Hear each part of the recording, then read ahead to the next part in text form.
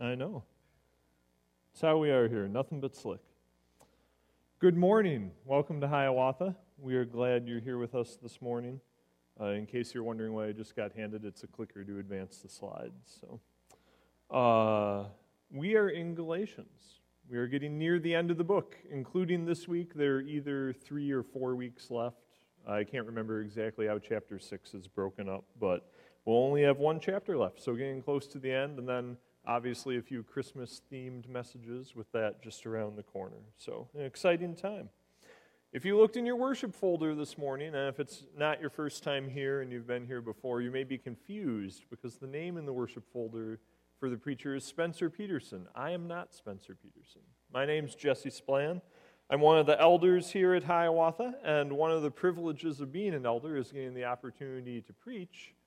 Sometimes, though, that means you preach a little unexpectedly because the pastor got sick. So Spencer's whole family has had the flu this week, and most of the family got it at the front end of the week, but he got it at the back end of the week. So he is doing a little bit better, and the rest of his family is all recovered. So he's on the upswing. But that's why I'm here, in case you were wondering. All right. Well, let's get into the text. Galatians 5, 16 through 26, the last 11 verses of the chapter is our passage for today. The sermon is entitled Walk by the Spirit. Paul, the author of Galatians, is going to be contrasting the Spirit and the flesh, and we'll define both of those in a little bit, but he's going to be contrasting those and talk about walking by the Spirit versus following acts of the flesh. So, Galatians 5, 16 through 26. But I say, walk by the Spirit, and you will not gratify the desires of the flesh. For the desires of the flesh are against the Spirit, and the desires of the Spirit are against the flesh, for these are opposed to each other, to keep you from doing the things you want to do. But if you are led by the Spirit, you are not under the law. Now the works of the flesh are evident: sexual immorality, impurity, sensuality, idolatry, sorcery, enmity, strife, jealousy, fits of rage, rivalries, dissensions, divisions, envy, drunkenness, orgies, and things like these. I warn you, as I warned you before, that those who do such things will not inherit the kingdom of God. But the fruit of the Spirit is love, joy, peace, patience, kindness, goodness, faithfulness, gentleness, self-control. Against such things there is no law. And those who belong to Christ Jesus have crucified the flesh with its passions and desires. If we live by the Spirit, let us keep in step with the Spirit. Let us not become conceited, provoking one another, envying one another. Let's pray. God, thank you for this passage this morning. Thank you for your word that you have spoken to us. As Hebrews says, that ultimately you spoke to us through your Son and made a way back to yourself for us through Christ's death and resurrection. We're so thankful for that. I pray that you would speak through me this morning, that you would touch people with these words, with whatever piece of it they need to hear, as you have for me as I've been prepping for it. And God, we pray for Spencer too. Thank you that the rest of his family is recovered from the flu, and we pray that he would recover quickly, God, and that he would feel your peace and your joy this morning as he can't be here and wanted to. Amen. All right. Galatians 5. So, as is typical at Hiawatha, we'll start at the beginning and just kind of work our way through the passage, commenting on different things as we go through it. So, starting with verse 16, but I say, walk by the flesh, you will not gratify walk by the Spirit, and you will not gratify the desires of the flesh. So, defining flesh and spirit, very important. The flesh here, as Paul refers to it, is sinful nature, your former nature, the old man or the old woman. It's sometimes called the old self. Flesh here does not mean something similar to like a Gnostic view or a Platonic view. Platonic meaning Plato, not Platonic versus romantic. But it does not mean Gnostic or Platonic, the idea that the physical is bad. So Paul is not saying here physical bad, spiritual good. Flesh here means your sinful nature, your inclination without Christ's power and help to do evil, to go against God. Remember that Jesus, when he came to earth, was incarnated. He took on flesh. Physical is not bad. Jesus took that on. When God created men and women back in Genesis, he created them as physical beings and everything that goes with that, eating and sleeping and physical pleasure and enjoyment and sex and all that type of stuff. These are all parts of God's design. So Paul is not saying here physical bad, spiritual good. He's saying sinful bad, the spirit, that of Christ, good. So that's a very important distinction, because if you don't have that distinction and you read this as physical bad, you get a very warped view of what Paul's saying in this passage. And then in 17, the desires of the flesh are against the spirit. The desires of the spirit are against the flesh. They are opposed to each other. There's a war. They're at odds with each other. And notice there's no middle ground. It's either the desires of the spirit or the desires of the flesh, one or the other. All of us follow one of those two things. There's no neutrality. You can't say, well, yeah, this whole Jesus thing, the Holy Spirit, no thank you. But the desires of the flesh, well, I'm not really following that. I'm kind of doing my own thing in between. Nope, that's not how it works. Every one of us right now, everyone in the world right now, is following the desires of the flesh or the desires of the Spirit.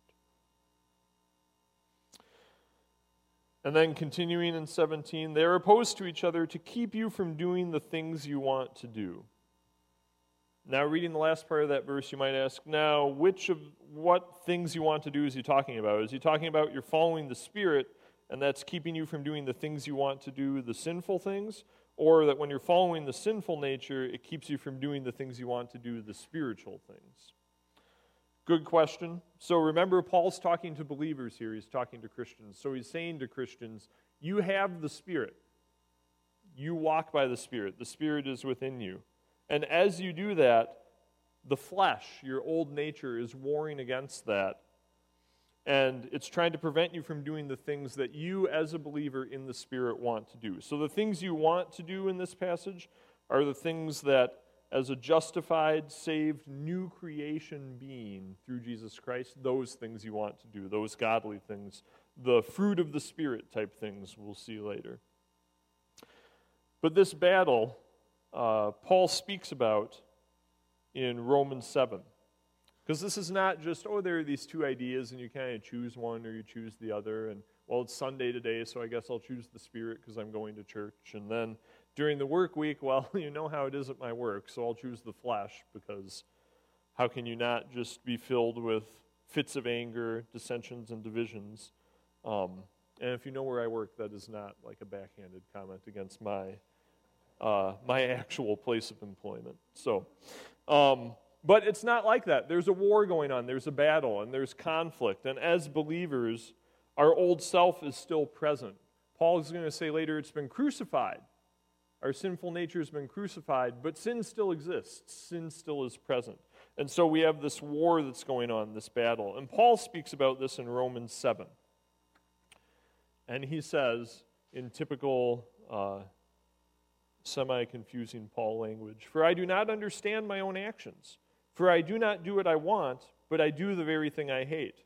For I do not do the good I want, but the evil I do not want is what I keep on doing. Now, if I do what I do not want, it is no longer I who do it, but sin that dwells within me." A lot of doing in that passage. But basically, the summary of that passage, Paul, now remember, this is Paul writing as a believer. Paul the apostle, who traveled at that time, that area of the known world, preached to thousands of people, started many churches, not on his own, through the power of the Holy Spirit. But this is Paul as a believer saying, yeah, I don't understand my own actions, even as a believer. There's all this stuff I want to do, and I don't do it. And there's all this stuff I don't want to do, and these are the things I keep on doing. But when I do the things I don't want to do, it shows that it's not I who does it, because I have Christ now, but it's sin that dwells within me. So in this passage we see sin is not just something that's out there. It's not just something that's in the world or in other people or in people who don't have Christ. Sin is inside of us. Sin is within us. Sin is part of our old nature, part of our makeup, part of who we are. So we can't just say then, well, I'll solve this battle by just running away. I'll remove myself from the sin around me, from people who have these sinful tendencies, or from intaking different forms of media. I'll just go away by myself somewhere and not interact with that. That won't solve the problem. Because sin is out there, but it's also within us. So another illustration of this battle, the Hulk. Or Dr. Jekyll and Mr. Hyde, similar situation, but this idea, Bruce Banner, in his non-Hulk persona, is kind of this mild-mannered, kind, pretty gentle man. But then when he gets really angry, the Hulk comes out, and the Hulk does all the things that Bruce Banner doesn't want to do. Destroys things, kills people, rages. This is a great illustration of that battle between the spirit and the flesh.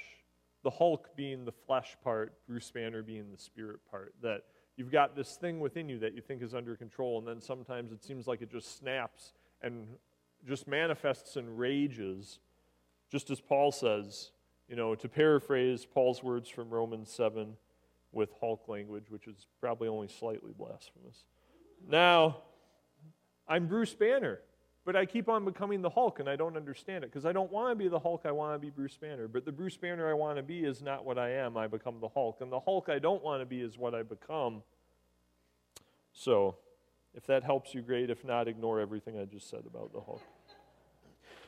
So, this is something that Paul struggled with. This is something that we struggle with as believers. This is something that's been struggled with throughout church history. And we're going to look at a quote from Jerome, not Jerome Peterson, who goes here, but St. Jerome, a much older Jerome, dead a long time now with Jesus. But this is I've got this quote by him, and this is just a great illustration of how sin is not just out there, but inside us. He was a monk, and he was a monk at a time when monks would go and they would separate themselves from the world. So they would go to a monastery, or they would go out in the wilderness in a desert or a forest, depending on what terrain they lived around. And they would separate themselves from people to pursue holiness and get away from the distractions of sin in the world. And Jerome, after having done this, writes about this and says, "Oh, how often I imagined that I was in the midst of the pleasures of Rome when I was stationed in the desert. In that solitary wasteland which is so burned up by the heat of the sun that it provides a dreadful habitation for the monk. I, who because of the fear of hell had condemned myself to such a hell, and who had nothing but scorpions and wild animals for company, often thought I was dancing with a chorus of girls. My face was pale from fasting, but my mind burned with passionate desires within my freezing body, and the fires of sex seethed."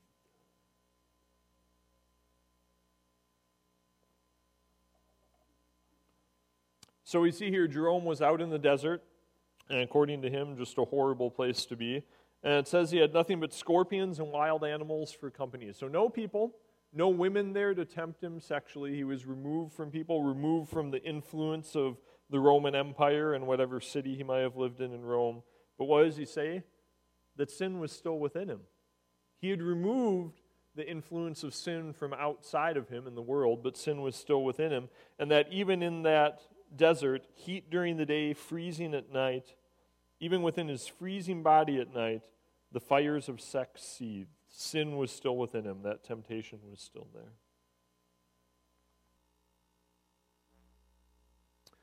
To keep you from doing the things you want to do.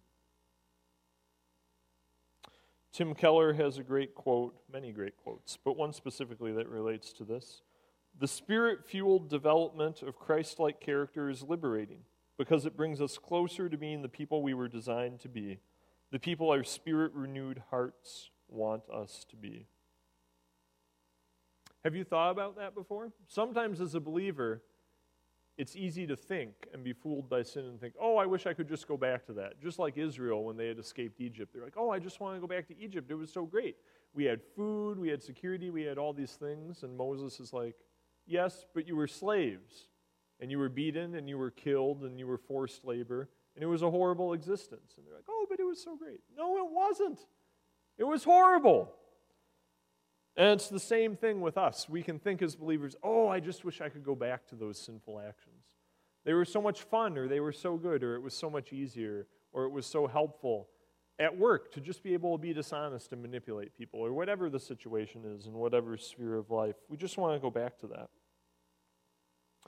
But in doing that, you're actually becoming less what God designed you to be. God's design for us is to be filled with His Spirit, to have believed in Christ, to have a relationship with Him. And that kind of character frees us. If you were here last week, the passage says, Christ has set you free. We've been freed from sin. Sin feels like freedom sometimes, but it's actually enslavement. Christ frees us from that so that we can become what He intended us to be.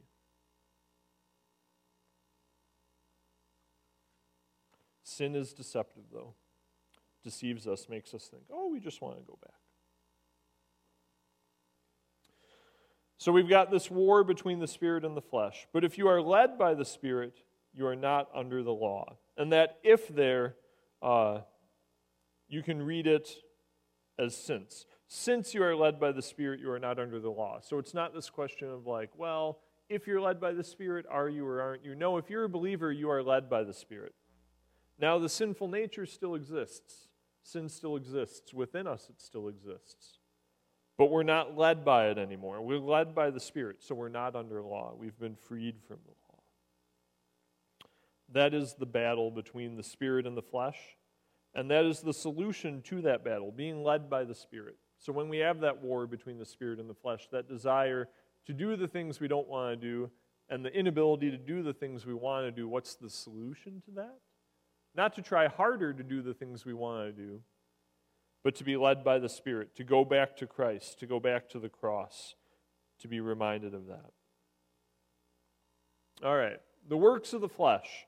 I'm going to read through the list, and then we're actually going to define all of these, just so as we talk about them, we have a little clearer understanding. Some are a little more obvious what they are, some maybe not so much. The works of the flesh are evident: sexual immorality, impurity, sensuality, idolatry, sorcery, enmity, strife, jealousy, fits of rage, rivalries, dissensions, divisions, envy, drunkenness, orgies, and things like these. So, sexual immorality, that's all kinds of sexual sin, any sexual sin. So Paul throws that out, kind of covering that broad umbrella category. It's like, okay, sexual immorality, that's a work of the flesh. Now, he's going to further define some of those specifically with impurity, sensuality, and orgies, but he starts out just like, okay, just to cover that base, all sexual immorality, all kinds of sexual sin, works of the flesh. Then, moving on, impurity, selfish and lustful actions and thoughts. So action and thought, not just doing, and selfish or lustful actions and thoughts. Sensuality, sexual immorality related, but specifically promiscuity. So sleeping around, lots of different partners, being promiscuous. Idolatry. Idolatry is worshiping anything other than God, making anything other than God your God in life. And if you're wondering, well, how do I know if something is my God if I worship it? Whatever the thing is, you might be thinking, wondering if that's your idol, if you've made that your God. Is that the thing you're most devoted to in terms of how you spend your time, how you spend other resources, whether it's money, energy, whatever it might be? If that thing is not God, then you have an idol. And all of us have idols at different times. But think about that. What is the thing in life that you structure and schedule the rest of your life around? Now, obviously, there are things like with jobs, to a certain degree, we have to structure around those. You can't just go to work tomorrow and say, well, one of my pastors told me that if I schedule my whole life around work, that's an idol. So I'm just going to come in when I want and leave when I want this week. Don't worry about it. Not what I mean. But what has the foremost place in your life? If it's not God, then it's an idol. Because everyone worships something. We either worship God or we worship something else. And not all idols are in of themselves bad things. Obviously, you could worship any of the things on this list. There are people who worship sexual immorality, quite a lot of them. That's worshiping something evil, to worship immorality. But Someone could worship their kids. Children are not evil. Children are a gift from God, but to worship them is. To make them your God is. People could worship their jobs. They could worship relationships. They could worship their marriage or their friendships or their family. They can worship nature. Nature is not evil. Nature is designed by God, but to worship it is. So idolatry can either be worshiping evil things or taking good things and making them God, which is an act of evil. But if we're worshiping anything other than God, it's idolatry. Sorcery. Sorcery is trying to use means besides Christ to reach or access the supernatural. So witchcraft, divination, any of those types of things. Sorcery, trying to access or reach or interact with the supernatural through means other than God and Jesus Christ. Enmity and strife, hatred of others and broken relationships. Jealousy and envy, not being satisfied with God himself and with what he's given you, and being discontent. So jealousy is to look at other people and say, oh, they have this. Well, why didn't God give me that?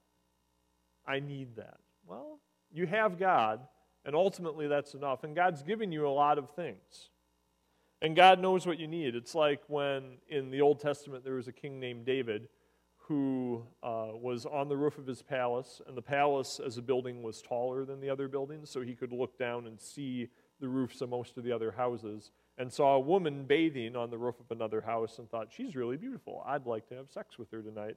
So sent his servants to go get her, and they got her and brought her, and he had sex with her, and then she was married, and this whole thing happened. She got pregnant, so then David had to kill her husband, and then took her as his wife, and then their child died and all these things. But God, in the process of like when he's talking to David and punishment's happening, says to him, didn't I make you king? And didn't I give you all these other things? And if it wasn't enough, wouldn't I have given you more? And saying, I know what you need, and I gave you all that you need. And this jealousy you had, this envy you had of this other man's wife, you didn't need that. I gave you what you needed. You were trying to go beyond what I gave, beyond what I knew what was best for you. Fits of anger, having a temper, uncontrollable anger, especially that hurts others, whether physically, leading to violence, or verbally, or in other ways. So anger that's uncontrollable, a violent temper, hurting others. Rivalries, you can think of some translations use the phrase selfish ambition. So think of someone who wants to make themselves famous. So someone who goes to Hollywood or goes into politics, that they want to build themselves up, they want to make themselves famous, make themselves important, make themselves known by a lot of people, praised by a lot of people. That idea of selfish ambition. Wanting to elevate yourself above others, being willing to walk over other people, to use other people, to achieve your ambitions. Dissensions and divisions, factions, breeding disunity, gossip, slander, and lies. All those things are forms or components of dissension and division. Drunkenness, being controlled by alcohol. Orgies, another one under sexual immorality, misusing the gift of sex that God's given. And then in typical Paul fashion, finishes out with things like these. He's like, just because I know people, and I know you're going to read that list and look for a loophole and say, aha, but he didn't say this. Just to cover all the bases, things like these. All the other stuff I didn't have time to write because this book isn't going to be 1,000 pages long. So this list is not exhaustive. Another thing to recognize about the list is that there are some things on here that Paul lists that are just in of themselves sinful, but not everything. So he says sexual immorality, not sexuality. Sex itself is not evil, sexual immorality is. Fits of anger. Anger itself is not sinful. God becomes angry. Jesus in the Gospels, there's one place in the Gospels where he becomes angry, and that anger leads to physical action in the temple where he starts turning tables over and throwing things around. And he makes a whip and uses it to drive all these animals out of the temple. And if you read that passage, you notice that Jesus' anger leads to action and to a form of violence in some ways, but it's still controlled and it's directed only at certain things. So he throws tables around, but not people. and he whips these animals to kind of get them going and drive them out of the temple, but he doesn't whip the people that brought the animals in. So his anger there is still very controlled. But anger itself is not sinful. Fits of anger, this uncontrollable anger, this anger that hurts others, is. Drunkenness, alcohol is not sinful. In the Gospel of John, it says the first miracle, the first supernatural act that Jesus ever performed in his ministry was at a wedding when they ran out of wine to take a bunch of water and turn it into wine. And then they go and they drink the wine and they say, wow, this is the best wine we've ever had. So he doesn't just make wine, he makes like top-of-the-line wine. So alcohol itself, not evil, but drunkenness is. And the reason is that idea of control. As believers, we're to be controlled by the Spirit. When you become drunk, you are then controlled by alcohol. And if you're controlled by alcohol, you're not being controlled by the Spirit. And under the influence and the control of alcohol, you're going to do things contrary to what God wants you to do and what you would be doing under the control of the Spirit. So, 2 things to note. 1, the list is not exhaustive. 2, not everything on the list is sinful in of itself. Some are, but some are not. It's just, for some of them, it's just the way they're used in sinful ways. All right. So after the list, the end of verse 21, I warn you, as I warned you before, that those who do such things will not inherit the kingdom of God. Seems like some pretty severe language, and it is. Now, if you've been here for the rest of Galatians, this might be a little confusing for you, because we've been talking in Galatians over and over again about how it's not about works, it's not about what we do, it's about what Christ has done. Christ frees us from the law. He frees us from the need to do things to obtain favor with God. Christ has obtained favor with God on our behalf. And when we accept that, now we have favor with God without having to do anything, just believing in Christ. That's all it is. We don't have to do anything else. And yet Paul here writes, if you do these things, you won't inherit the kingdom of God. Which sounds like he's saying, so you have to not do these things to inherit the kingdom of God. Which sounds a lot like works, like something we have to do. But that's not what he's saying. Remember, going back to the beginning of the passage, what does he say? We're led by the Spirit. We're of the Spirit. Going back to the passage last week, we've been set free. So he's not saying this here as a command. He's saying, if you do these things and do such things, read that and think of that as continue to do such things, having a habit of doing such things, because we all do these different things in various ways. So even this morning, I was driving here, and when I'm preaching, I like to get here early to do a little bit of prep and just be here and relax a little bit and not get here at the last minute. I was driving here, and of course, as is always the case on the road, when you're in a hurry to get somewhere, you get stuck behind someone going slowly. And when you don't care about getting somewhere quickly, then you're never behind someone slowly. So, of course, I was in a hurry to get here, so I was behind someone slowly. And there was definitely some borderline fits of anger going on in my mind in that. Right? And that's an act of sin, according to this. But that one act of sin is not indicative of the fact that I am not controlled by the Spirit. Now, if I had taken that act of sin and run the person off the road and then got out of my car and beat him up and then run him over with my car, that would be a little more indicative. So it's talking about patterns of action. But what he's saying is not, this is what you have to do or this is what you should not do. He's saying, if this is the way you live, if the works of the flesh are primarily what your life looks like, it shows that you don't have the Spirit, that you never had the Spirit. You might come to church every Sunday morning, but sitting in church is not the same thing as having the Spirit. Knowing the lyrics to all the songs is not the same thing as having the Spirit. Having this passage memorized that I'm preaching from is not the same thing as having the Spirit. You can come here and you can look good on the outside and do all the things that you think you need to do and not have the Spirit. And really then what you're doing is just works of the flesh. Idolatry, certainly in that case. Other things, some things not on the list. So that's what Paul's saying. It's a warning. Look at your life. If your life looks like verses 19 through 21, watch out. Because that may be indicative of the fact that you don't have the Spirit, that you have not believed in Jesus Christ, that your sins are not forgiven. But if that's the case, Jesus is right there waiting for you. He wants you. You don't have to clean yourself up and stop doing these things before you come to him. No, we come to him dirty and he cleans us up. So as you examine this, if you realize, wow, that is my life, I don't have the Spirit. It's good to feel some fear from that, but not to remain in that fear. Run to Jesus with that. Jesus wants you. He's calling to you. He wants to change you from someone who produces works of the flesh to someone who produces fruit. So, fruit of the Spirit. And just like with the works of the flesh, we're going to define these 9 things and then talk about it a little bit. The fruit of the Spirit is love, joy, peace, patience, kindness, goodness, faithfulness, gentleness, and self-control. So love. Elsewhere in Scripture, love is called the greatest of all of these. So this is not necessarily in order or hierarchy through this list. It's not like love is the best and self-control is the worst, but love is greater than the rest of these. Love is the greatest. In 1 Corinthians, Paul writes that love is even greater than faith and hope. And if you're curious how that can possibly be, you can go on our website, and there was a sermon on that this past summer. But love is the greatest of these. And what is love? Not as Hollywood would define it, just a romantic feeling, something you feel when you see someone that you're very attracted to. That's certainly part of love.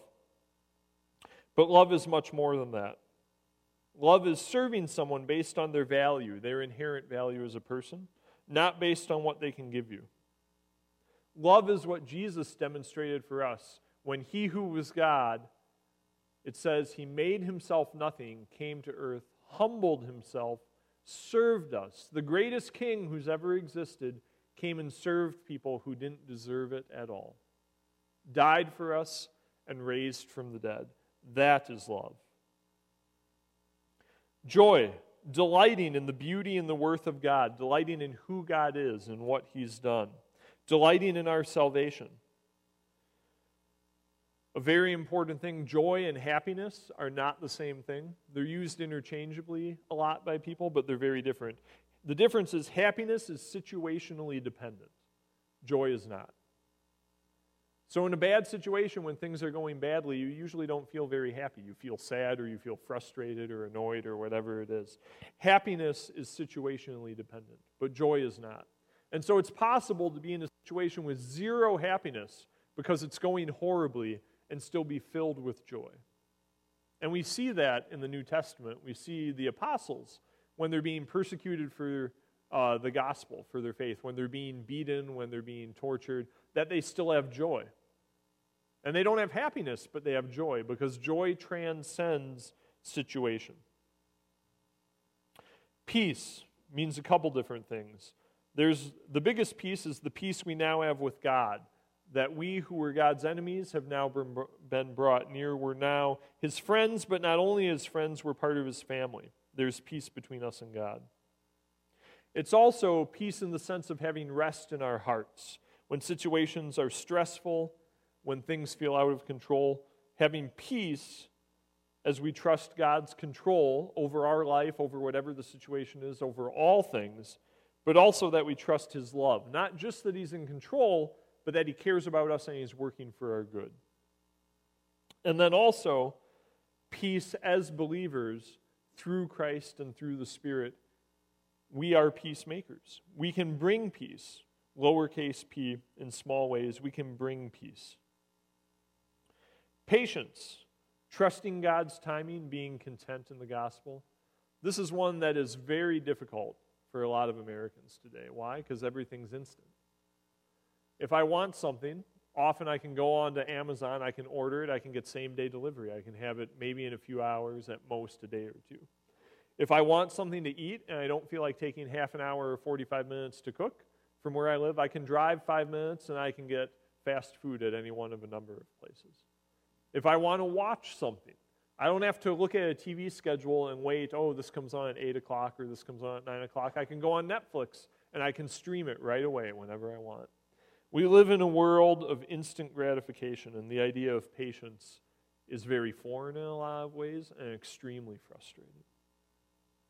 But God's timing is not our timing. Think about that. The fact that there comes a point in life where we believe, where we accept Christ, but then there's a process that lasts the rest of our life.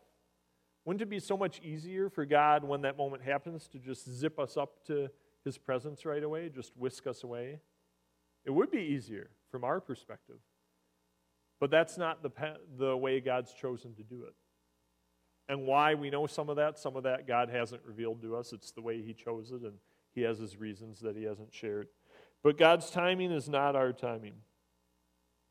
And there are many ways in which God works much slower than we want Him to. I have a few friends I can think of who are not believers that I've been praying for that I wish would become believers. And it's so frustrating to me. It's like, God, why haven't you done this yet?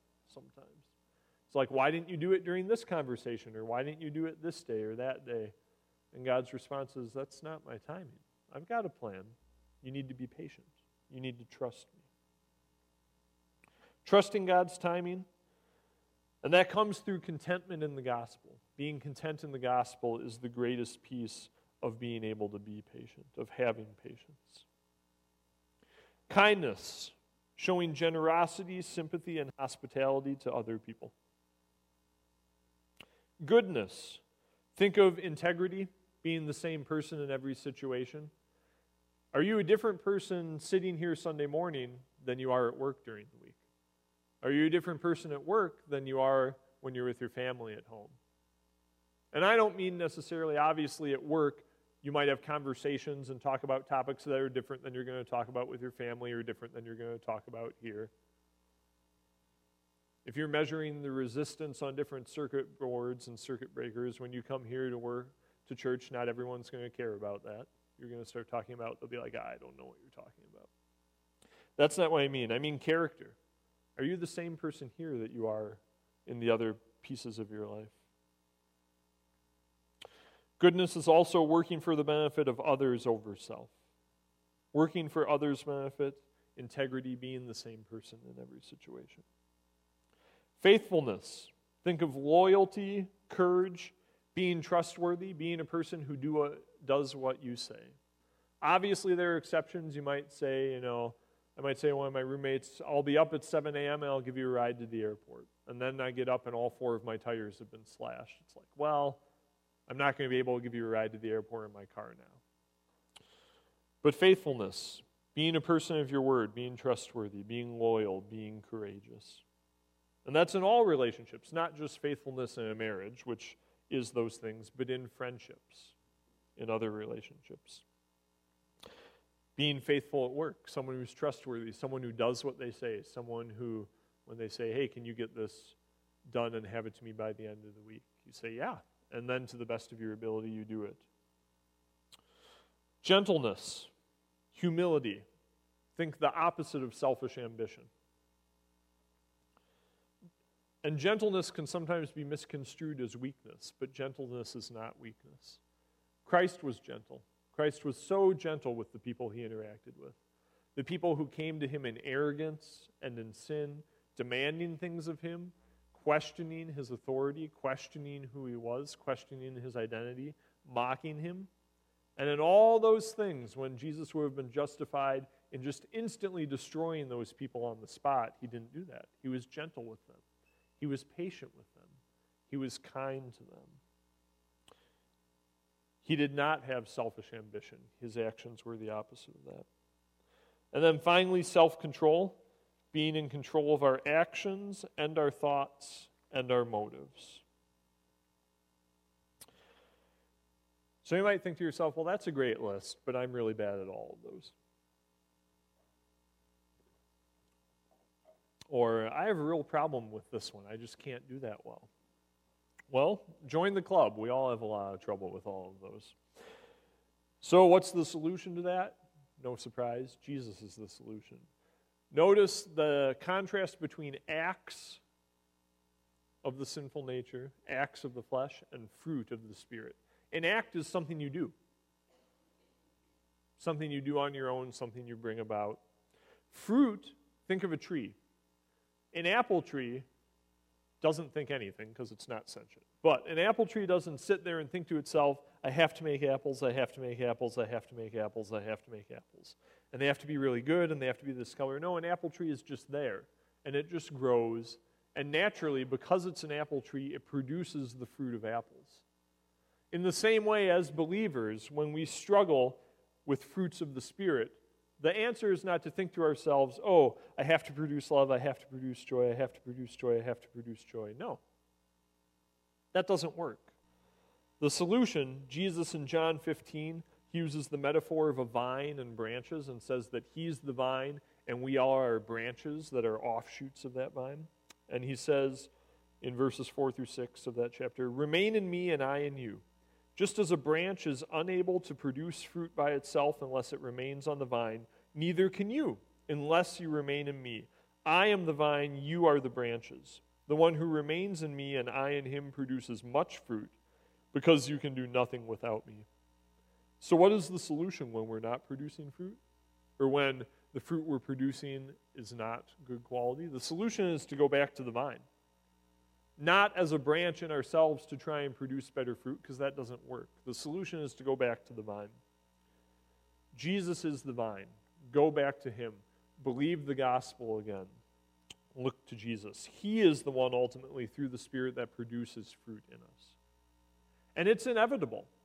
As a believer, it is inevitable that you will produce fruit. Just as for an apple tree, it is inevitable that that apple tree will produce apples. It's what apple trees do. If the tree suddenly produced oranges, you would say, oh, it wasn't an apple tree, it was an orange tree all along.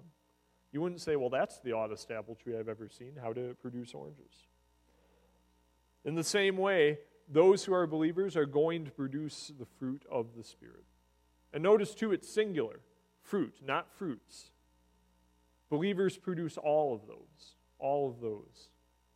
It's not like, oh, well, God produces a lot of fruit in me, but no self-control. It's like, no, that's not how it works. Or God produces a lot of peace in me, but no joy. That's not how it works. God produces all of those fruit in believers. Also, a side note, the fruit of the Spirit are not spiritual gifts. Now, obviously, they come from the Spirit, and it's a gift in that we don't do it ourselves. But speaking, as the New Testament does, of spiritual gifts, specific giftings individuals have for the good of the body. For instance, right now, I'm exercising the spiritual gift of preaching and teaching. Not everyone in this room has that gift. God writes through the Apostle Paul in another part of the New Testament, if everyone had the same gift, where would everything else be? If everyone in this room only had the gift of preaching and teaching, we could have some great preaching, teaching moments, but then someone that comes in that's never been here before, maybe never been to church before, they'd hear some great truth, they'd hear some great teaching, they'd have the gospel preached to them, but without someone with the gift of hospitality, there'd be no one to invite them into a relationship. Say, hey, you're new here, you want to have lunch together? What do you think about that? Let's talk about that some. Without the gift of gentleness, that preaching and teaching could just be very harsh. There could be no compassion with it. There might not be compassion with it. So,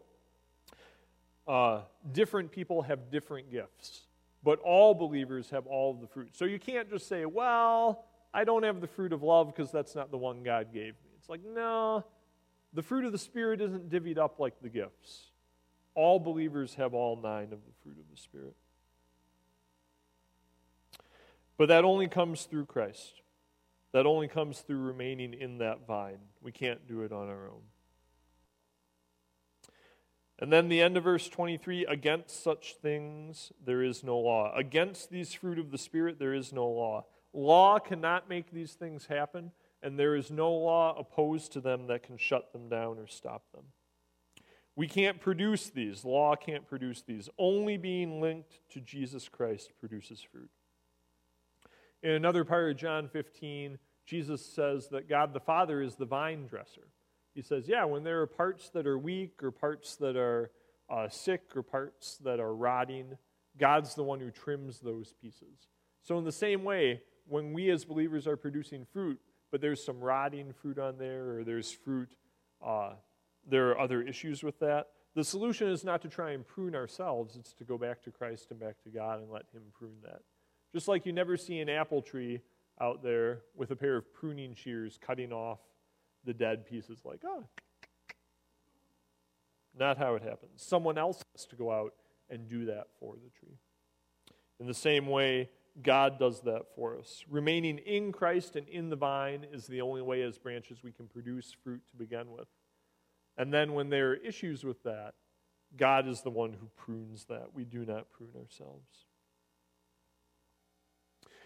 So we're going to look at, real quickly, these 9 fruit. There are 9 passages up there. I don't have them up on the screen, but I'm going to read all of these different verses. Each of these shows Christ demonstrating these different fruit of the Spirit. So love, from John 15, greater love has no one than this, that he lay down his life for his friends. What did Jesus do? He came, he laid down his life, not just for his friends, but for his enemies. He loved us to death and back. Joy, from Hebrews 12, we look to Jesus, the founder and perfecter of our faith, who, for the joy that was set before him, endured the cross, despising the shame, and is seated at the right hand of the throne of God. And you see in there the contrast between joy and happiness. What's it say? It said he endured the cross, not he joyfully enjoyed the cross. It was the best day of his life. No, he endured it. It was horrible. There was no happiness in those moments. There was pain, and there was fear, and there was sorrow. But there was joy. Joy not dependent on situation.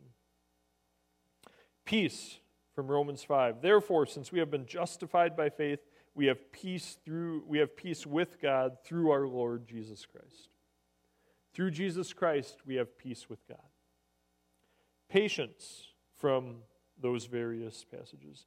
The Lord is not slow to fulfill his promise, as some count slowness, but is patient towards you, not wishing that any should perish, but that all should reach repentance. The reason that God doesn't move as quickly as we want him to sometimes is because of patience, not laziness, not lack of planning, not just slowness, but patience. He doesn't want any to perish, and so he gives people opportunity after opportunity after opportunity. He's patient with them to lead them to repentance. Kindness and goodness. But when the goodness and loving kindness of God our Savior appeared, he saved us, not because of works done by us in righteousness, but according to his own mercy, by the washing of regeneration and renewal of the Holy Spirit. Jesus, in goodness and loving kindness, appeared and saved us, not because we deserved it or because of anything we had done, but because of his goodness, because of his kindness showing itself in mercy. Faithfulness. Therefore, Jesus had to be made like his brothers in every respect, so that he might become a merciful and faithful high priest in the service of God, to turn away God's wrath for the sins of the people. Jesus was a faithful high priest. He came, he said he was going to die for us, and they didn't get to the cross and say, ooh, this is a little different than I thought. I'm just going to have to back out. I'm not going to go through with it. But don't worry, it's no big deal. No big deal. No, he was faithful to his word. He was faithful to the mission and the reason that he came to earth, that he took on humanity. Gentleness. Jesus' words from the Gospel of Matthew, "Take my yoke upon you and learn from me, for I am gentle and lowly in heart, and you will find rest for your souls." He says, I'm gentle. Come to me. Whatever burdens you have, whatever yokes you have weighing you down, bring them to me. I'm gentle. You'll find rest for your soul. And then self-control. This is when Jesus was hanging on the cross and people are mocking him, and the criminals, there were 2 criminals who were also crucified, one on each side of him, and they're mocking him, and he turns to one of them and says, Do you think that I cannot appeal to my Father, and he will at once send me more than 12 legions of angels? Because they're saying, if you're really God, come down off the cross. If you're really God, save yourself. And he turns to them and says, do you understand the self-control I'm exercising right now? I could call on God, one word, and he'd put at my disposal hundreds of thousands of angels to deal with the probably about half dozen Roman guards that were there guarding the crosses. He's like, you think I can't get out of this if I want? You think I can't call on all the supernatural resources of God? You think I can't wipe the Roman army out right now if I wanted to? But that's not what I came to do. That would not fulfill the purpose that God has ordained in this. Self-control. All right, so gospel application. We've seen the acts of the flesh, we've looked at the fruit of the Spirit, seen the contrast between them, seen that fruit is not something we produce in ourselves, it's something produced by being in Christ, something that's pruned and kept up by God the Father, not by ourselves. So with all that, those who belong to Christ Jesus have crucified the flesh with its passions and desires. If we live by the Spirit, let us keep in step with the Spirit. Let us not become conceited, provoking one another, envying one another. So number one, remember the gospel. Remember your identity. You belong to Christ Jesus. If you have believed in His life, in His death, His resurrection from the grave, you belong to Christ Jesus. And in that, you have crucified the flesh with its passions and desires. But remember, that doesn't mean that sin isn't still present, that we don't struggle. It means it doesn't control anymore. It means we're not led by it. We're led by the Spirit. Remember that identity. Paul writes earlier in Galatians, I have been crucified with Christ. It is no longer I who live, but Christ who lives in me. And the life I now live in the flesh, I live by faith in the Son of God, who loved me and gave Himself for me. He says, I died, and I'm alive, but it's no longer just me living, it's Christ living in me. And the life I now live, all the good that's done, is through faith in the Son of God. It's not my own work, it's not my own power. It's through being connected to that vine, being a branch of that vine. 2, live Spirit-led and Spirit-filled lives. As a believer, we have the Spirit. It's going to happen. But as Paul writes here, if we live by the Spirit, let us keep in step with the Spirit. 3, naturally the Spirit will produce fruit in us. Remember your identity. You are connected to the vine. You are a branch on the vine if you have believed, if you have accepted Christ. The flesh has been crucified with its passions and with its desires. And fruit is inevitably going to be produced in us. It's inevitable because God's the one doing it. And if you're sitting here this morning and you have not believed and you don't know Christ, a warning for you, but also an invitation. The warning, if you continue to live in the way you have, you will not inherit the kingdom of God. You will not share in the final benefits of God. You will not be with God. You will not be with Christ. You will suffer. But that invitation's open to you. The vine of Jesus Christ can accept an infinite number of engrafted branches. God can graft you in. He wants to graft you in through Jesus Christ. Let's pray. Jesus, we thank you that you are the vine, that you do not require us to do this on our own, that you have saved us, that you sustain us, that you prune us when necessary. We thank you, God, that you produce fruit in us through your Spirit.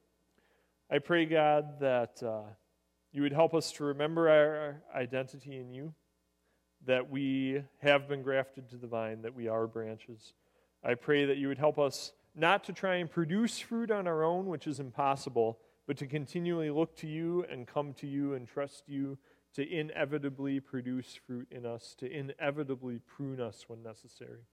And God, I pray for everyone here who does not know you, who does not have a relationship with you, who is still at war with you, that you would save them, that you would engraft them into the vine of Jesus Christ.